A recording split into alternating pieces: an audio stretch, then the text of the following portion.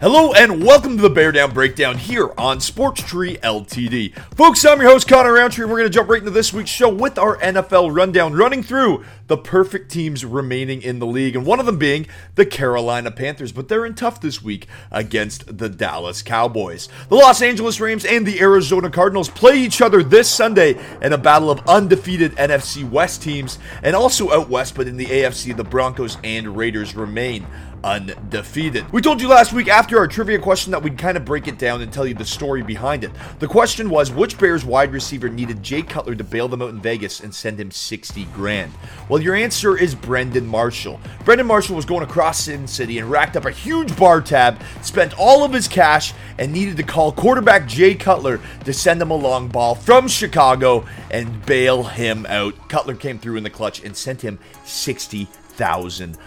Now it's pretty funny. Getting into our NFL injury report as of September 30th, as it pertains for your fantasy teams. Christian McCaffrey is out. The Carolina back is dealing with a hamstring injury. Patriots running back James White is also out. He suffered a season-ending hip injury against the Saints last week, which is a huge blow for my fantasy team. As for my performance in the NFL this season with my head-to-head picks, I'm 26-7, and 2 of those losses have come by way of the Kansas City Chiefs. And that leads us into our stump and bump of the week, folks. And our bump of the week has to go to the Los Angeles Chargers. They rode into Kansas City and shocked the Chiefs. You see what I did there?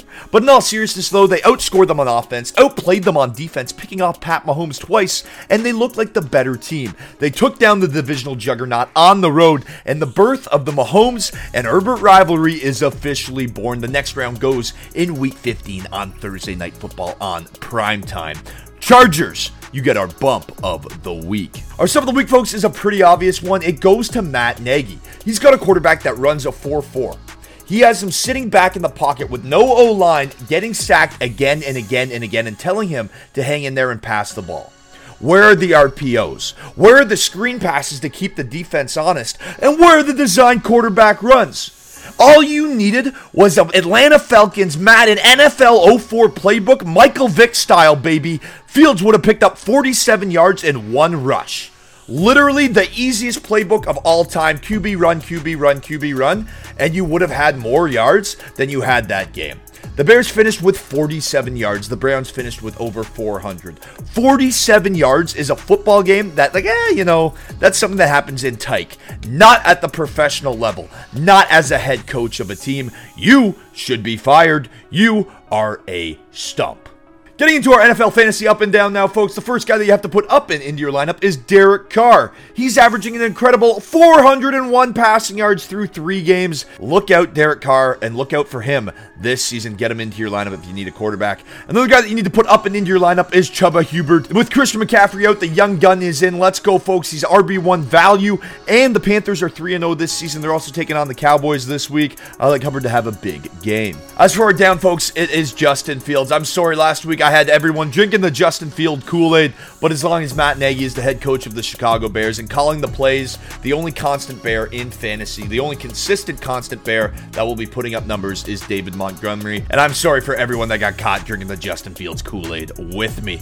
Another guy to put down, folks, is Christian McCaffrey. The superstar can't seem to shake the injury bug that's been plaguing him over the last 2 seasons. If you can get some value for him, try to trade him, but it's going to have to be with somebody that doesn't know football because it is a season-ending shoulder injury.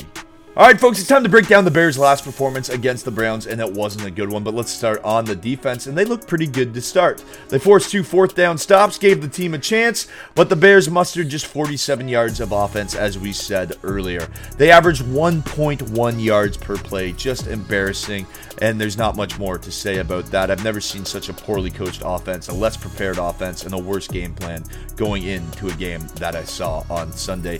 To give you an idea, folks, the Browns finished with 418 yards. The Bears finished with 47. Getting into our Bear Down segment of the show now, folks, to get you ready to bear down for the Bears taking on the Lions at home this week. We talked about the importance of stopping the run versus the Browns and their 2-headed monster last week, and Kareem Hunt shredded the Bears. Well, the same must be done this week against the Lions. The Lions are one of 2 teams this season that have 2 running backs in Swift and Williams, each with 200-plus yards from scrimmage with 2 touchdowns. The other team, you guessed it, it's the Cleveland Browns. To counter that run attack, the Bears defense is a different beast on home field, quite literally living up to the Monarch monsters of the Midway. But here's the thing. Yes, the Bears were able to lock down Joe Burrow and Ja'Marr Chase for the better part of 3 quarters, but in that 4th quarter, they broke out. You have to be able to lock down that run offense from the Lions the entirety of the game. As I said, being at home with that crowd will give them the juice, and this is a bounce-back week for the Bears. They've dominated the Lions in the Matt Nagy era. The Bears have a 5-1 record, averaging 26.3 points per game against the Lions since Nagy took the reins. If Nagy wants to save his career and the Bears season, at home against the Lions is a perfect rebound. Detroit is 0-3 on the season, and yes, they've showed some grit against the Ravens, but the Bears at home is the play. No matter who's under center for Chicago, the Lions D ranks in the bottom 8 in the pass and bottom 20 in the rush. This is the week where you got to get the offense going. You've got the favorable matchup. This is a now or never moment for the Chicago Bears and Matt Nagy. I like the Chicago Bears on home field this Sunday in what has all the makings to be a smash-mouth northern rivalry, good old-fashioned football game. All right, folks, getting into Thursday Night Football, it's a battle of some AFC cats. It's the Cincinnati Bengals hosting the winless Jacksonville Jaguars, and the Bengals have looked pretty solid this season outside of the Bears defense dominating them for 3 quarters. I don't see the Jags being able to shut down the LSU connection of Ja'Marr Chase and Joe Burrow, not to mention that Jags quarterback Trevor Lawrence is 0-for-3 in his NFL career with 2 interceptions in each of his first 3 games. What makes things harder for this Jags offense is that against the blitz this season, Lawrence is completing just 30% of his passes for 3.5 yards with a touchdown and 2 interceptions for a passer rating of 18.8. I like the Bengals to dial up their blitz with their top 10 defense at home and improve to 3-1 on this season. For Monkey Knife Fight play of the day for Thursday Night Football, we're going to play a more or less contest with the quarterbacks to get you in to win 3.6 times your buy-in. And I like the less and less on the quarterbacks here.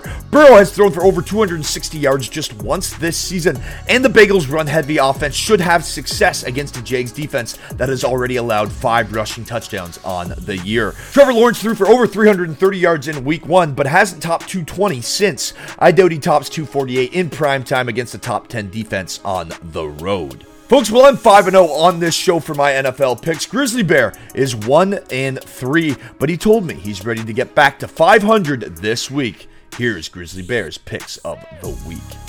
All right, Thursday Night Football now. Here we go. Jaguars visiting the Bengals. Ooh, Eye of the Tigers. I like Tigers. Eye of the Tiger. I'm going to go with the tiger-looking ones. Give me the stripes. I'm not even going to go to the other cats. I don't really like cats, but I like tigers. We just went over this. I don't like cats. My name's not Simba. It's Grizzly. Give me the Bears at home. All right, folks, it's time to get into our Survivor pick now for Week 4. Remember, we can't use teams that we've already used. I used Kansas City in Week 1, a bit of a cop-out, but they haven't looked so good as of late. I used Denver in Week 2 and the Raiders in Week 3, who snuck by the hair of their chinny chin. In Week 4, I'm going with the Tampa Bay Buccaneers. That's right, folks, the pick is in. I like Tom Brady to be Uma Thurman and kill Bill this week, and you should put a few bills on that one. Folks, getting into our trivia question for this week's show. Well, we just talked about him, Tom Brady. He's the GOAT, the greatest of all time. How many Super Bowl rings does Tom Brady have? That's all you got to know to get in to win your pair of NFL tickets. Head on over to SportsTreeLTD.com right now. Hit sign up or subscribe to get in to answer that question. And remember, an upgrade in your subscription is an upgrade in your chances to win up to $15,000 a year and tickets to see your favorite teams play live. Folks, I'm Connor Roundtree, and remember to hit it hard.